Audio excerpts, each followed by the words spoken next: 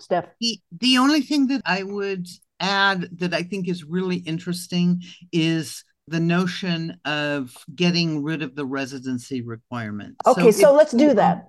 if you are in a state that does not have this available to you, you can travel to another state and get it. Right now, and I'm sure you remember the Brittany Maynard case where she actually had to move to Oregon in order to get the option of using it. And she had to maintain a 6 month residency before she could do it. So they're looking at getting rid of that. I do you know if they've already gotten rid of the requirement in Oregon? I don't know.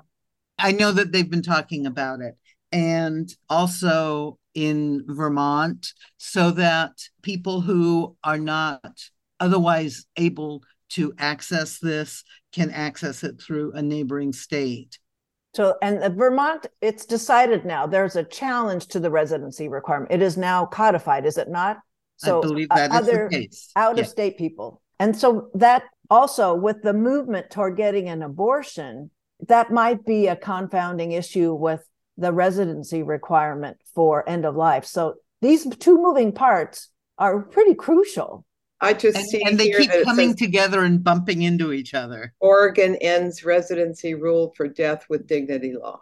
That was March 28th, 2022. Okay. Thank you for that. Mm-hmm.